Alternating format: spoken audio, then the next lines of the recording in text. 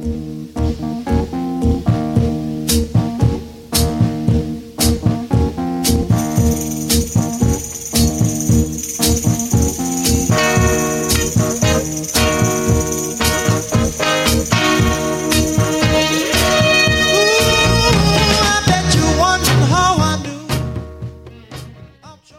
to Soundprints Audio Magazine, a production of the Kentucky Council of the Blind. Soundprints is underwritten by the American Printing House for the Blind and the Louisville Downtown Lions Club. I'm Carla Ruschival. I'm your host for this week's magazine. This is Soundprints for the week of September 19, 2015. First this week, we want to remind you about new phone numbers and email addresses. The ACB radio phone number has changed to 605-475-8130, and the phone number for the ACB Braille Forum, the ACB E-Forum, and ACB Reports is now 605-475-8154. Also, KCB's email address has changed. It is now kcb@kentucky-acb.org or info@kentucky-acb.org. With this change in the KCB email address, we will no longer be airing the Kentucky Council of the Blind promo that Patty Cox and I recorded many years ago in the Clear Channel studios in the days when Soundprints was a radio program on WKJK 1080 AM here in Louisville. This truly marks the end of an era because we now are not using any pre-recorded items in Soundprints that were created at Clear Channel during the time that we were on the air there between May 2002 and May 2013. Soundprints is now available by podcast. Add kentucky-acb.org/soundprints.xml to your favorite device to hear the show. You may have to add it manually, so give it a try and it will work for you. You will also find Soundprints archives back to January 2013 by podcast and from the Soundprints page on our website at kentucky-acb.org. The Greater Louisville Council of the Blind held its fall quarterly meeting this week at United Crescent Hill Ministries. Mark Howell, the new executive director at UCHM, and Chuck Rogers, a disability rights advocate and candidate for a district court judgeship, were our speakers. 41 people were in attendance. Michelle Haycraft was elected second vice president of GLCB. The office became vacant when Libby Cook resigned due to increased demands on her time by her new job at the Census Bureau. KCB's Next Generation chapter sold drawing tickets on a basket of delicious homemade goodies donated by Amanda Selms' family. Michelle Haycraft was the lucky winner, and Next Generation raised $85, which they plan to use toward the assistance of a first-timer in the under 40 age group to attend the upcoming KCB convention in November. The Greater Louisville Council of the Blind's popular bargain table was open for business about 30 minutes before the meeting, and attendees snapped up new and gently used items, and GLCB raised $159 that will be used to support our Friday roundabout programs. The food was delicious. We enjoyed fried chicken, mac and cheese, green beans, and a choice of lemon, vanilla, or sock-it-to-me cake for dessert. Thanks to Patty and David Cox, Michelle Haycraft, Wendy Stepro, and Gail Lamberson for making the dinner a big success. Being ACB president is almost a full-time job.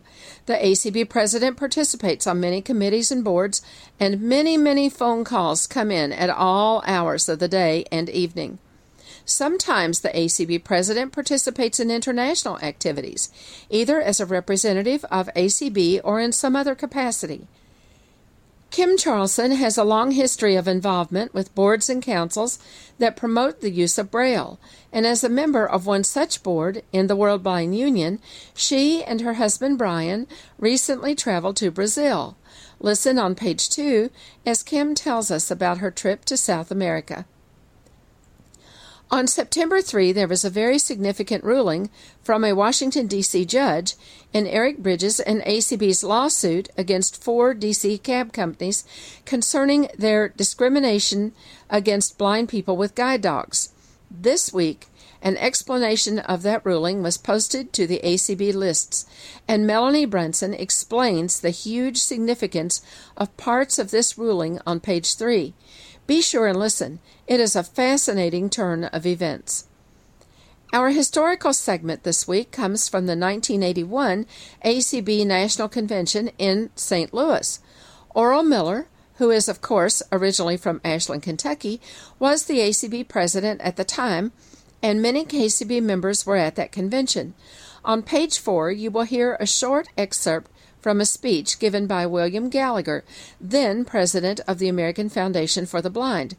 Mr. Gallagher points out that at that time, blind women were noticeably absent from leadership positions within the blind community. We thought this would be an interesting segment since both Kim Charlson, ACB's first woman president, and Melanie Brunson, ACB's first woman executive director, are guests in this issue of Soundprints. Mr. Gallagher also mentions that no blind woman had, up to that time, been president of either the American Association of Workers for the Blind, AAWB, or the Association for the Education of the Visually Handicapped, AEVH. These organizations were predecessors of AER, the Association for the Education and Rehabilitation of the Blind and Visually Impaired. We are pleased to note that Dr. Sandra Rukinich, now ACB representative to the Braille Authority of North America, served as AER president several years ago. Be sure to catch the snippet of history on page 4. And on page 5 is the Soundprints calendar. Page 2. I'm speaking with Kim Charlson, president of the American Council of the Blind, and today we're going to talk about something that's been a lot of fun, and that is Kim and Brian just recently took a trip to Brazil. Kim, welcome back to the United States, and welcome to Soundprints. Thank you very much.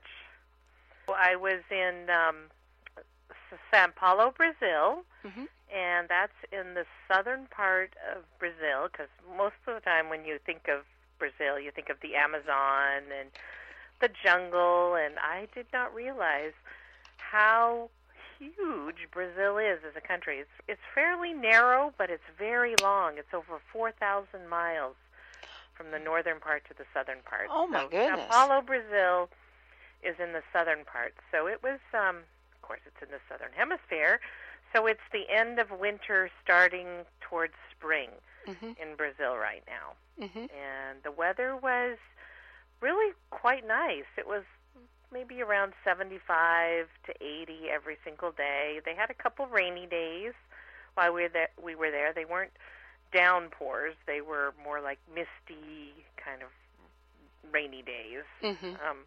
But it was still warm, so temperature was really nice.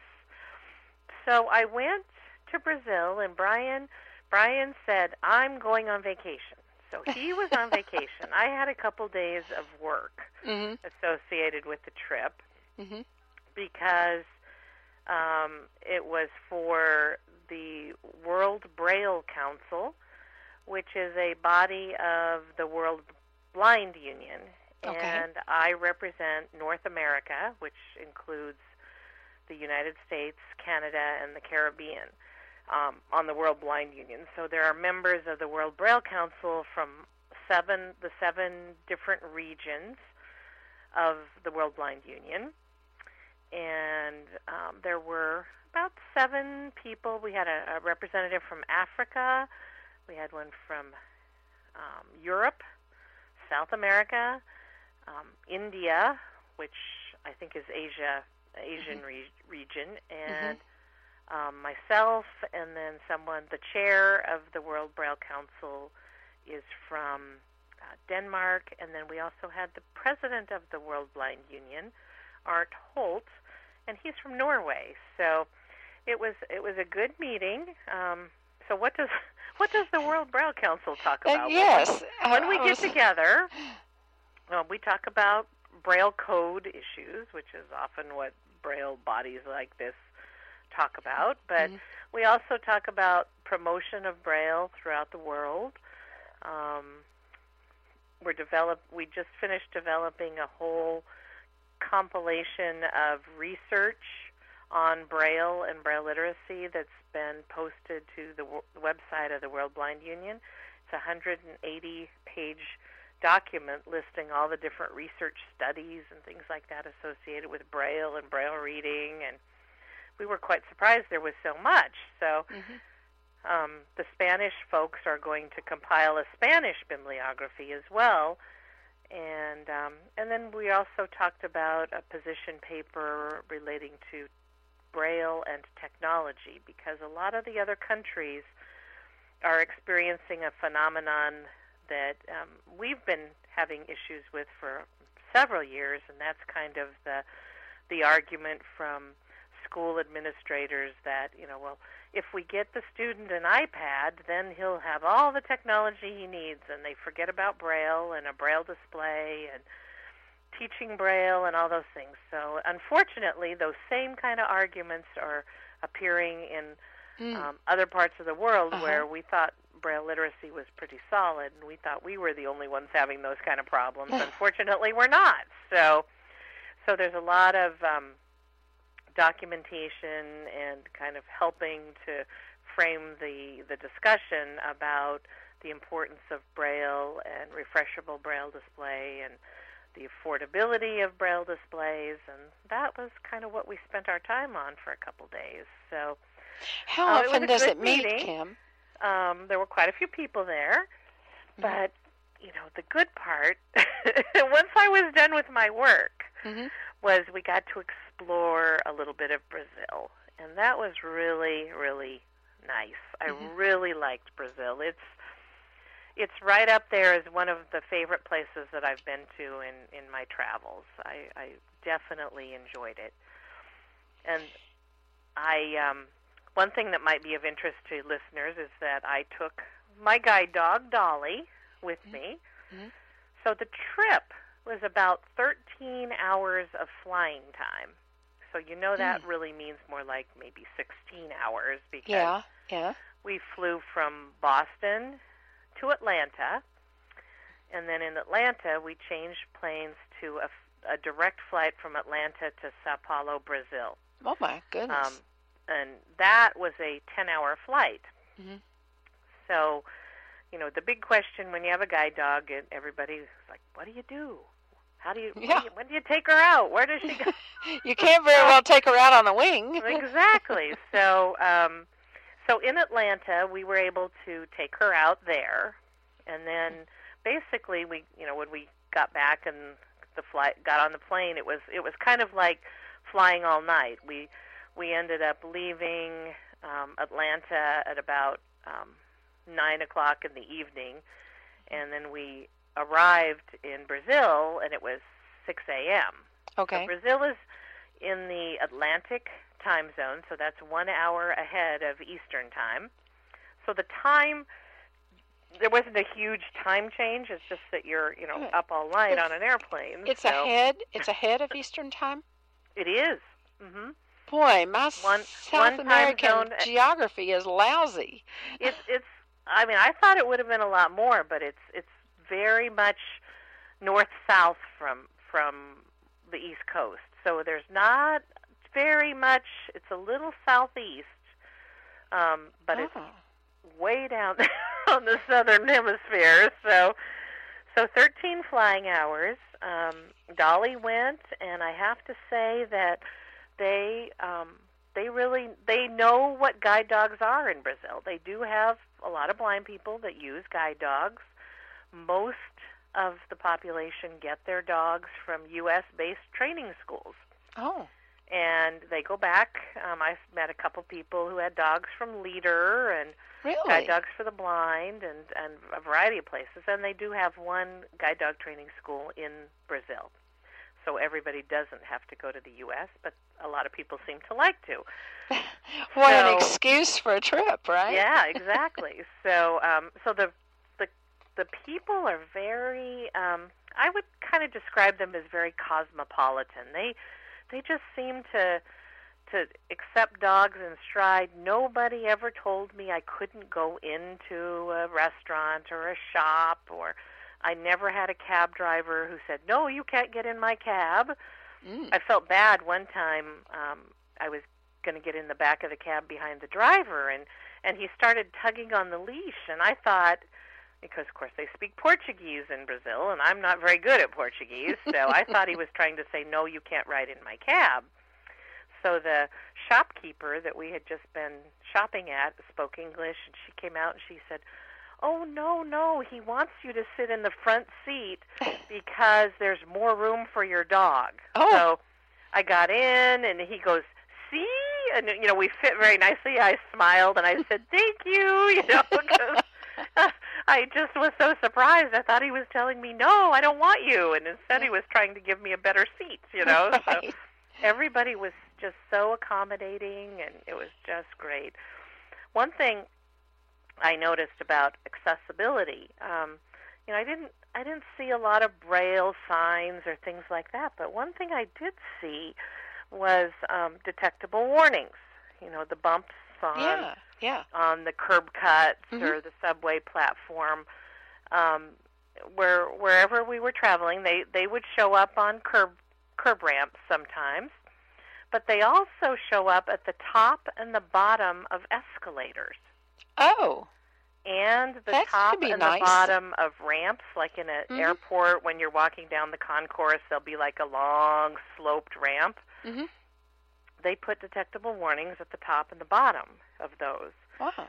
And I thought that was kind of interesting, because sometimes you're walking along and then you step and there was like a slope and you didn't catch it, and it's like, whoa, it's a little jarring sometimes, but I can understand that, and I have seen that in other countries where they use a detectable warning at the bottom and the top of an escalator. But, we don't do that in the U.S., so I noticed it, and it's very consistent there. They're very conscientious of that. We have a hard time being consistent anywhere when it comes to detectable warnings. True. I didn't see any audible pedestrian signals or anything like that, but I did have an opportunity to visit the Agency for the Blind. It's called the Dorina Norwell Foundation for the Blind. And Dorina was a woman who was blind, and she just passed away in 2010, and she was about, I think, 94 years old. In 1946, she started a foundation because there were no services at all for people who are blind in Brazil. And she worked her entire life at that foundation to make it possible for children to be educated and to learn how to get around independently. They have classes. They have a recording studio and a library service. It was very very well funded, and it's what a legacy. She was involved in the early days of the World Blind Union herself, and was a leader in the organization. So it was impressive to see the work that her legacy, basically, of a very strong agency for the blind that does a lot of work for people who are blind in Brazil. Blind people seem to be continuously interested in all the good kinds of food, or the unique things that are the desserts and those kinds of things. Was there anything that stood out when you went to the various restaurants, or any particular touristy kind of thing that you really enjoyed? The food was phenomenal there. It's a very, very it's a culture that really likes their meat. And you probably heard that. They talk about Brazilian barbecue and steak, and I had more steak in 1 week than I've probably had in decades. But it was fabulous steak. I mean, it was not just run-of-the-mill. It was really, really good steak. Mm-hmm. They like their potatoes. They cook it lots of different ways, from whipped to baked to au gratin. I mean, any kind of way you can fix a potato. French fries. They love potatoes. They like their rice. Mm-hmm. They're not too big on vegetables or salad or things like that. They like meat and potatoes. Mm-hmm. They also like pastries. And that's a good thing. Kind of meat pastries. Mm-hmm. So you probably heard of empanadas. That's something. Oh, yes. That's, a little pastry with meat filling. Mm-hmm. And we had some of those quite often. They were a great little snack at midday when you wanted to have something. So we'd have a little meat pie, and those were really good. As you can imagine, they're very good with things like custards, flan, absolutely fabulous, and again with the baked goods. Mm-hmm. My favorite dessert at one of the restaurants was close to our hotel was a fresh strawberry pie, and it was so good. It was a shortbread crust, and it had just like half strawberries that just tasted like the strawberries I remember when I was a little kid, with lots of flavor and not like the hothouse strawberries that we eat these days. They just tons of flavor. Everything tasted so good and like it had just come in from the farm. And in fact, Brian, one day when I was at one of my meetings, he went to the municipal market, and because he's a foodie. And oh yes. He likes to see, where food comes from. So he got to see all kinds of fruits and vegetables, and kind of look at different vegetables and fruits he'd never seen. He brought me an orange from the food market, and I swear it was the size of a softball. It was huge. My goodness. I don't think I've ever seen an orange that big, and it peeled like a tangerine. It had a loose peel. It was really easy to peel it. And then, the orange was quite large. Mm-hmm. It was very good. They like melons, watermelon, fruit juices. This was interesting. Fruit juices in the morning when we'd have breakfast. They'd have a pineapple blend, and they'd put things like pineapple and ginger juice. Ooh. And so it was like it had ginger in the juice. They had pineapple mint juice. Ooh, now I think that'd be good. They had a watermelon juice, which I tried, and I think they might have just blended the whole watermelon because it kind of tasted like the rind to me. But and they had cashew juice. Oh, my. So I didn't know until Brian told me that cashew is actually, the nut that we eat is actually a fruit. And but you can't get both the nut and the fruit.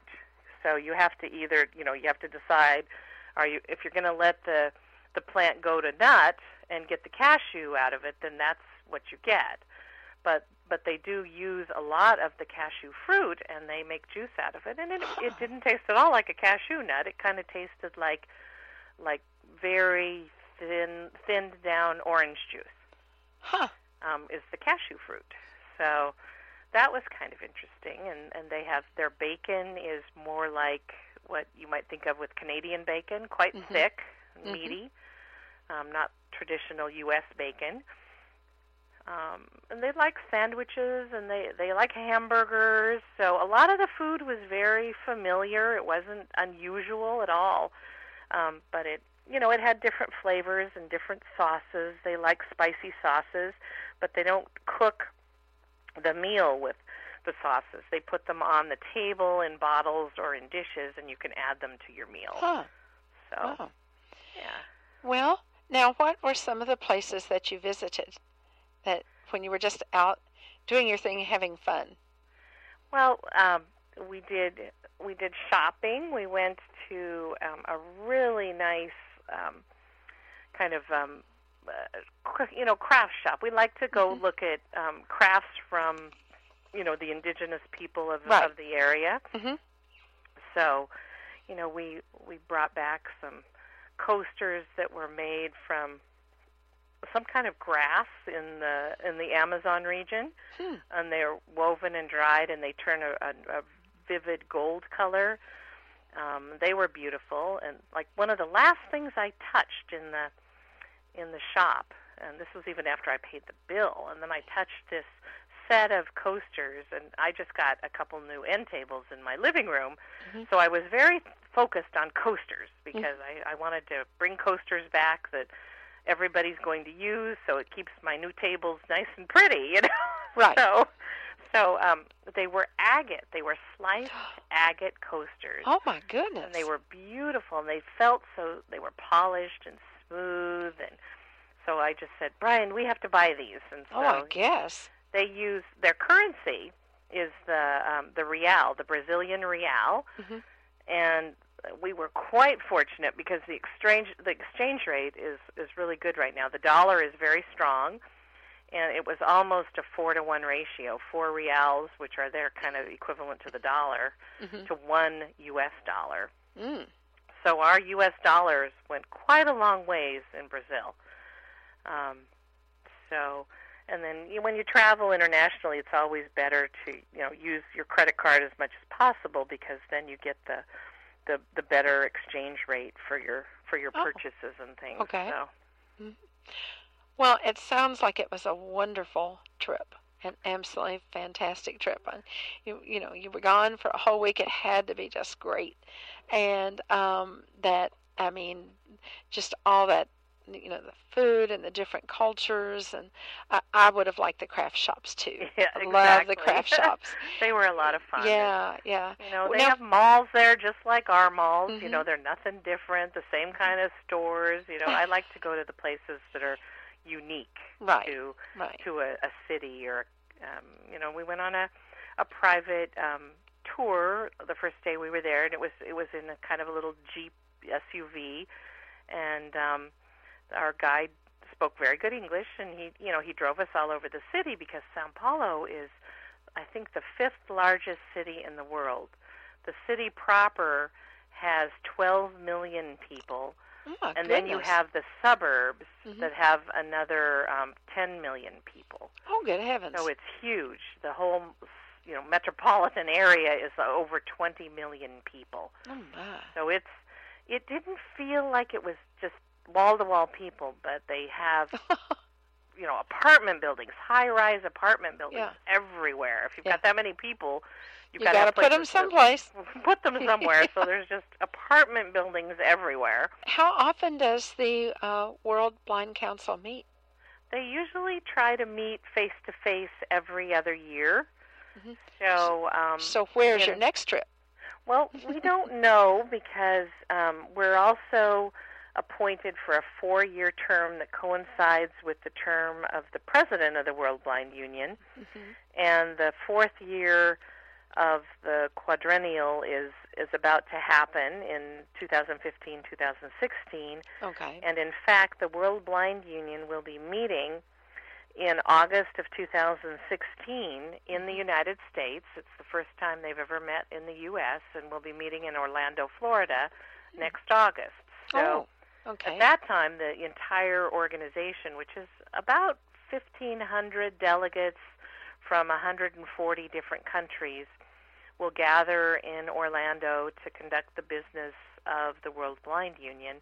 And the World Braille Council will submit their final report for this quadrennial, the 4-year period, and then a new chair will be appointed, and new members will be appointed from the different regions. So I may continue to represent the U.S. and Canada, and they might have someone else they want to do that. So I was very fortunate to be able to attend the meeting in Brazil. Our next meeting will be a teleconference meeting sometime in February or March before the August meeting in 2016. Well, it just really sounds very interesting. I'd be curious to know how you have a teleconference meeting with so many different languages. Is that an issue? Most people speak English. Our South American delegate, she actually has a translator with her on the call. So we have to, take the time to speak and then let the translator catch up when we're talking on the teleconference call. So, but most other delegates and we usually have our meetings when we have teleconference meetings around 8:30 Eastern time. So that would be like 2 or 3 o'clock in the afternoon in Europe. And the toughest folks to get on the calls are usually people in China or Australia, because that's like 15, 16-hour time difference. So it's a challenge. Yeah, yeah. Well, very much appreciate you being with us and telling us about the trip. It just sounds really, really fabulous. I will have to say, my concept of Brazil was certainly not what you described. To me, it's all jungle and Amazon Next time forest. I go back, I hope to go to the northern part of Brazil and experience the jungle. And Rio, they're going to hold the Olympics, the Summer Olympics next year in Rio. Right. That's about an hour north of Sao Paulo, so it's also in the more arid part of Brazil, not in the desert. I mean, not in the jungle portion. Yep. Well, it's just that's amazing. Thank you so much for talking to us about this, and we are very glad to have you back. Thank you very much. Find books and more in accessible media with APH's free of charge Louis database. http://louis.aph.org. Locate accessible educational materials from nearly 200 different agencies. APH products and textbooks can also be located using Louis. New extended searching now available with free Louis Plus. Visit soon. http://louis.aph.org. Minibook materials help Braille users jot notes quickly. Pull APH's Minibook Braille binder out of your pocket and begin to write on the Minibook slate in just seconds. Materials are sold separately so that you can choose the combination that's right for you. Call the American Printing House for the Blind, toll-free, 800-223-1839, or visit www.aph.org.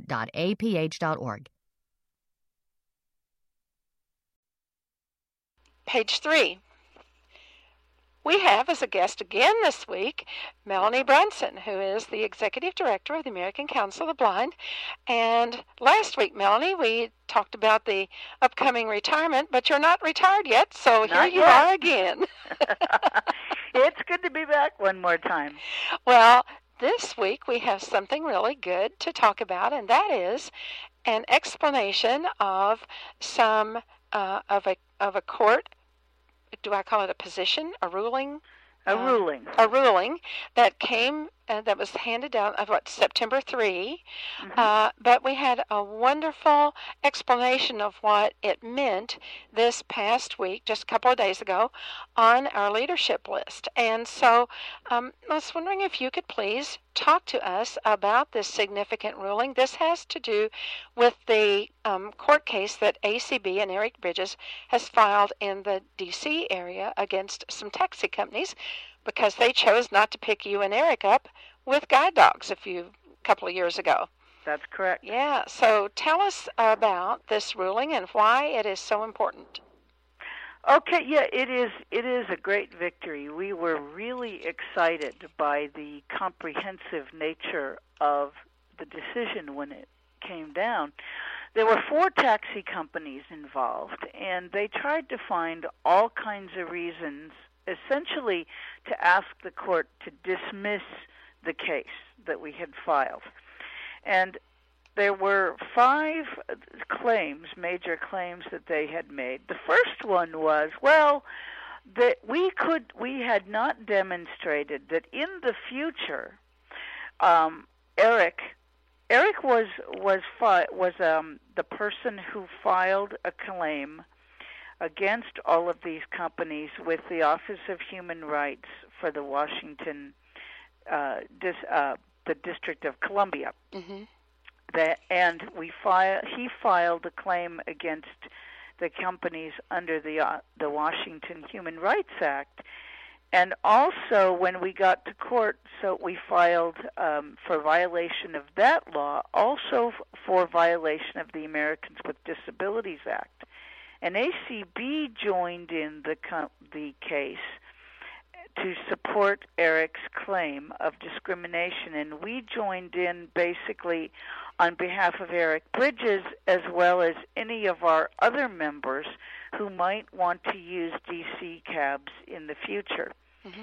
And so the cab companies asked the court to dismiss the claim, basically saying that one of the things that we did not demonstrate and should have was that we intended to use these particular cab companies in the future and that they discriminate. And the court said, wait a minute, there's enough discrimination proven here.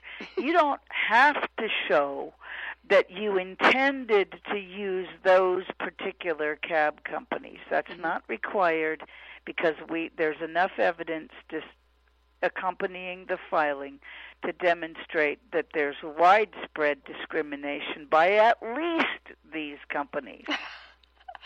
Okay. The other thing that they wanted to convince the court of was that we didn't prove that they had discriminated against Eric by failing to pick him up just because he was blind and because he had a service dog.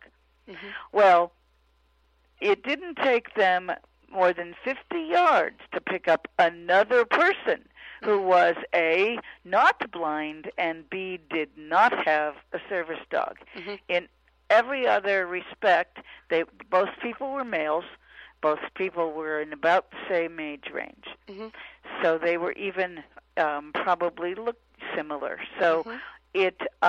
It was obvious from the fact that of the tape, we did this demonstration, this case, we filed this case as the result of a video that was shot by television news crews that both Eric and I went out with separately, and they filmed each of us trying to hail cabs. Mm-hmm.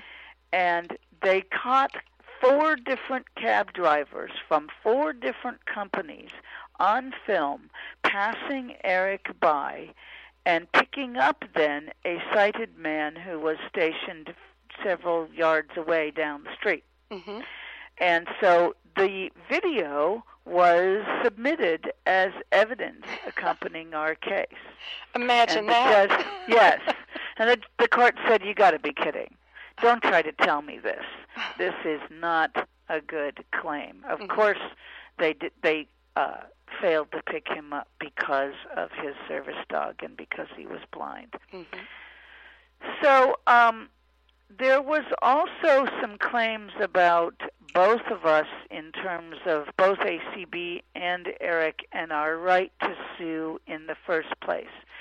They tried, when you file such cases, you're supposed to file the case within a year of the incident. Well, there is also a requirement, though, that you file with a complaint with the D.C. Office of Human Rights first, and before you can sue, and they need to try to resolve it. Well, that claim was filed well within a year of the incident, mm-hmm. and so the judge held that was sufficient to give Eric standing to file the lawsuit. He did not violate what's called the statute of limitations. Mm-hmm. And then they said that not only did Eric not file, but ACB did not file a claim within the time that is allowed by law. Right. And the court said, which was for me as an attorney, the coolest part of this ruling was that the court held that ACB does not have to file a claim within a year, as long as one of our members does. And we can then sort of piggyback on their claim and file a suit with the court on behalf of that member and all of our other members. Oh, that could have a huge implication. It does. Yeah. For all kinds of discrimination cases, nationwide, really, that that an organization might want to get involved in, because this is a federal this is a big deal in a discrimination case. This might be, according to our attorneys, the first time a court has made such a determination. And then the final thing that the judge said was that even if our claims for violation of the D.C. Human Rights Law and the Americans with Disabilities Act were invalid, we still had a claim, a very valid claim, for negligence on the part of these companies, because they failed to hire and supervise drivers who knew the law. Oh, well, that's great too. It is. This is. We have had a really good month of September here, Melanie. We have. It's been. This is the best we could have hoped for, and more, really, in terms of what the judge found in this case. Yeah. At the bottom of the summary that was posted on Leadership, it says, "In sum, this is a complete victory on these motions," and it says we will now move to discovery with all of our claims alive and intact. This decision will also have precedential effect on future discrimination cases. And I mean, what more could you hope for at this right. level? I mean, usually we get things that say, well, we got this, we got A and we got B, but we didn't get C that we really wanted, or well, D has a little problem with it here, but all in all, we did well. But for us to get something with 5 points and be able to say all 5 points are great and the best we could have hoped for is amazing. It really is. I mean, and a lot of times judges don't even bother to give their reasons for failing, for denying a motion. Yeah, they just do it. They just say denied. Yeah.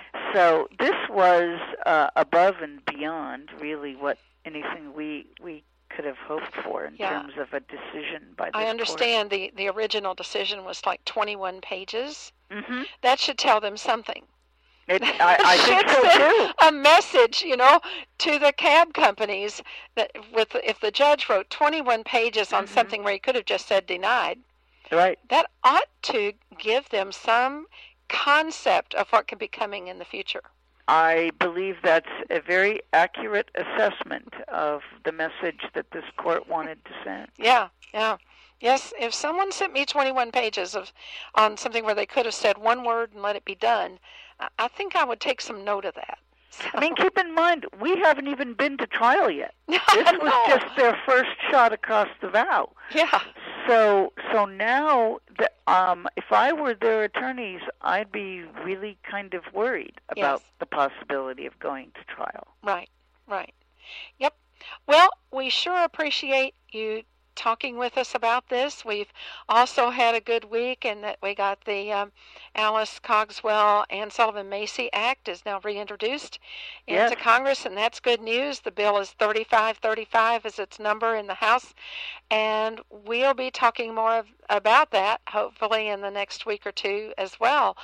But this case here is this is just really, I felt this was very newsworthy this week, so we appreciate you taking the time on a Friday afternoon to talk with us.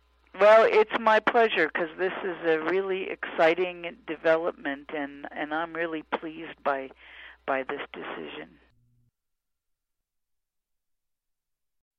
Page 4. The next voice you hear is that of William Gallagher, then president of the American Foundation for the Blind, as he addresses the 20th Annual ACB Convention in St. Louis in 1981. One other special interest that we have, and it seems to be a pet project with me, I have a feeling that we're a little bit male chauvinistic in the blind system, that we have not done enough for women who have lost their sight. For many years, we have maybe tried to put the person into a secretarial position or maybe say, we'll give you a few pots and pans and maybe a little Braille, and we'll close the case as a homemaker. If we take a look through the blind system, how many professional women of blind are carrying out leading positions in the field of blindness? State directors in the country, state directors of agencies, there are only 5 women. Only one person is blind of the 5 women, and this is the first time in the history that a woman who is blind is the state director of an agency for the blind. One woman who is the head of a private agency for the blind, and she had to start her own program. State vision consultants, very few. We also know that there are very few women who are professionals that carrying key roles as far as consumer groups. You know that here with ACB, you know it with some of the other organizations. We know it with the American Association of Workers for the Blind, AEVH. Never did we see a woman who was without sight carry the position of president or executive director. And as we look at AFB, we do not at the present time have a professional person, a woman who is blind on our staff. I hope to correct this in the very, very near future.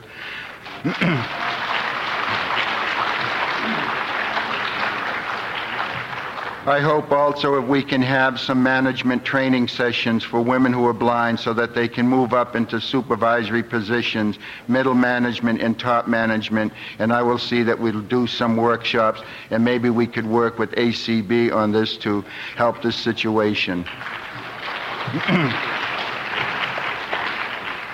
When was the last time, you can tell this is one of my pet projects, when was the last time did the American Foundation, the Miguel Award, ever give the award to a woman who is blind? The Shotwell Award from AAWB, the last time, 1951, to Helen Keller. So I must say that we have neglected women who are blind in the blind system. I feel that we should listen to John Lennon when he said, "Let's give peace a chance." Peace be with you, and thank you very much for listening to me.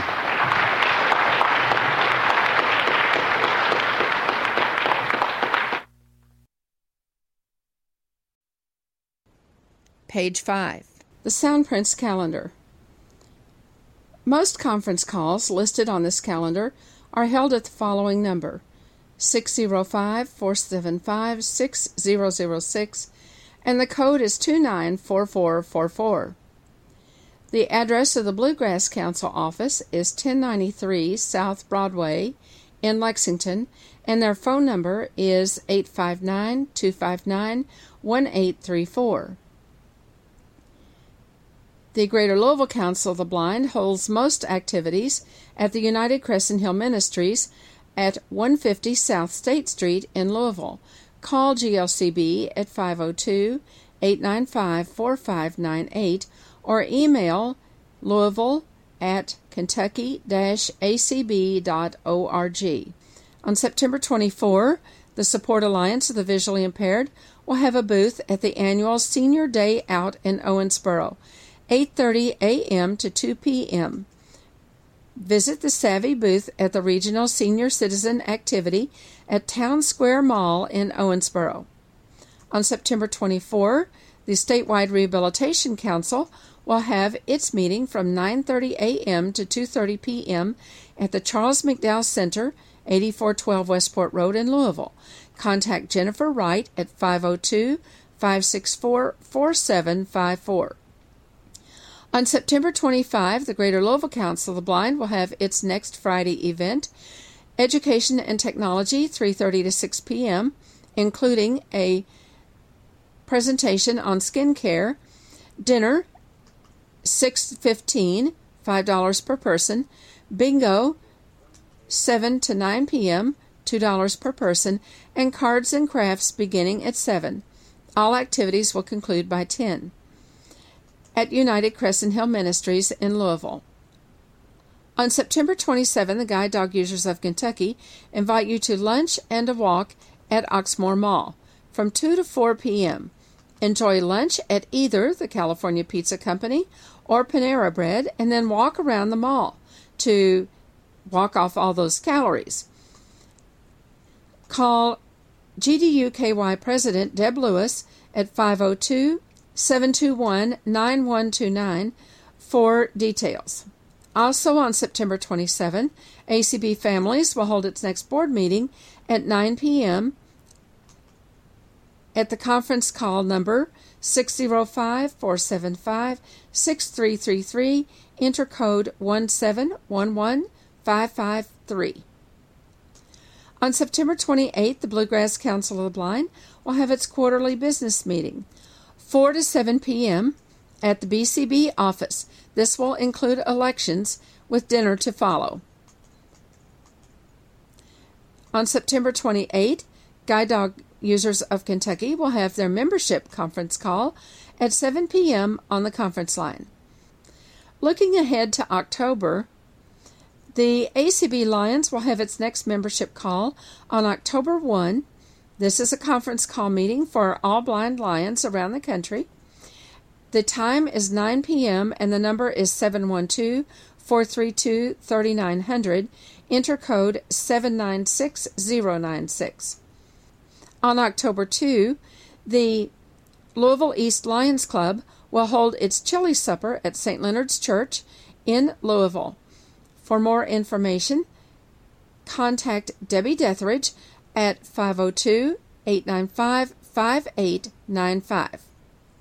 On October 2, the Greater Louisville Council of the Blind will hold its next Friday event from 3:30 to 10 p.m. at the United Crescent Hill Ministries.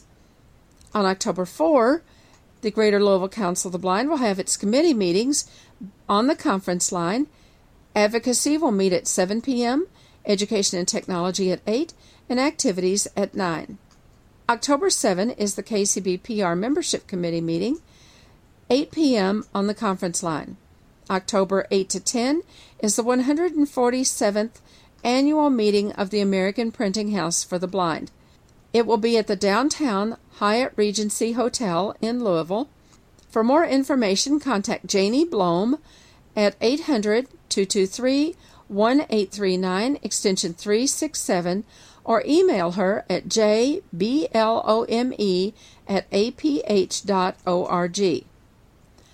October 8, the Northern Kentucky Council of the Blind will hold its next conference call meeting at 7 p.m.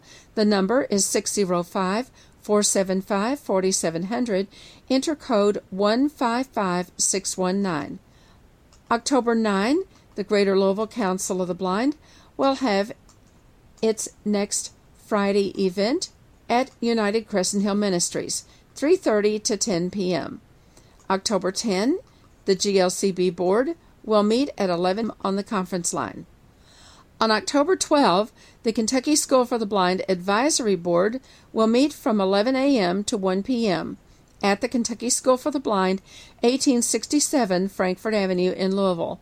Call 502-897-1583 for details.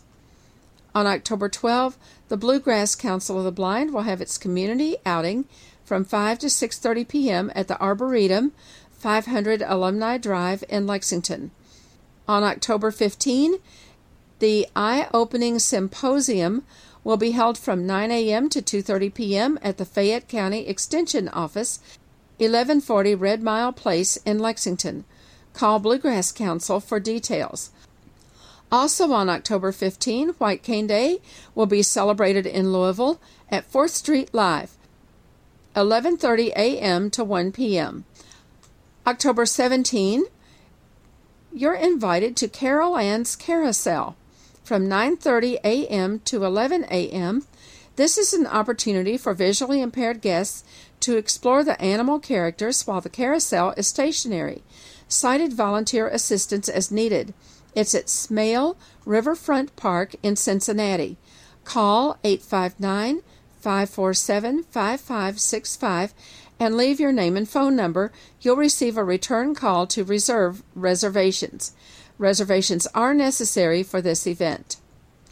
On October 20, the Support Alliance for the Visually Impaired will hold its monthly meeting from 1 to 3 p.m. They will celebrate White Cane Day, and the meeting will be in downtown Owensboro. For more information, call Rick Bogus at 270-684-4418 or Bill Roberts at 270-485-8170.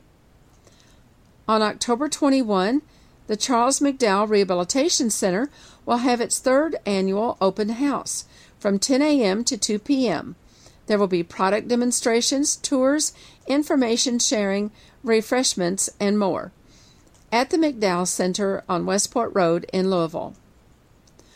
On October 24, there will be a Halloween masks workshop from 10:30 a.m. to 12:30 p.m. You can use tactile materials to make scary or friendly masks and headdresses. Registration is required, and this is appropriate for ages 5 and up. It's at the American Printing House for the Blind Museum, 1839 Frankfort Avenue in Louisville. Call 502-899-2213 to make reservations, or email Katie Carpenter at kcarpenter, CARPENTER, at aph.org. On October 28th, the Bluegrass Council will have its open house and 40th anniversary celebration. From 12 noon to 6 p.m., lunch from 12 to 1 at the BCB office and community room in Lexington. On November 13 and 14, the Kentucky Council of the Blind invites you to our annual state convention at the Ramada Inn North in Louisville, 1041 Zorn Avenue. There will be workshops, programs, exhibits, food, and friends. We'll be celebrating 50 golden years since we received our charter in 1965. For more information, call KCB at 502-895-4598. Room rates at the Ramada are $75 per person plus tax. You can make reservations by calling 502-897-5101 and mentioning the Kentucky Council of the Blind. Also on November 13 and 14, the annual Family Conference will be held at the Kentucky School for the Blind. This year, it's sponsored by KSB and the Visually Impaired Preschool Services. It will be on the KSB campus.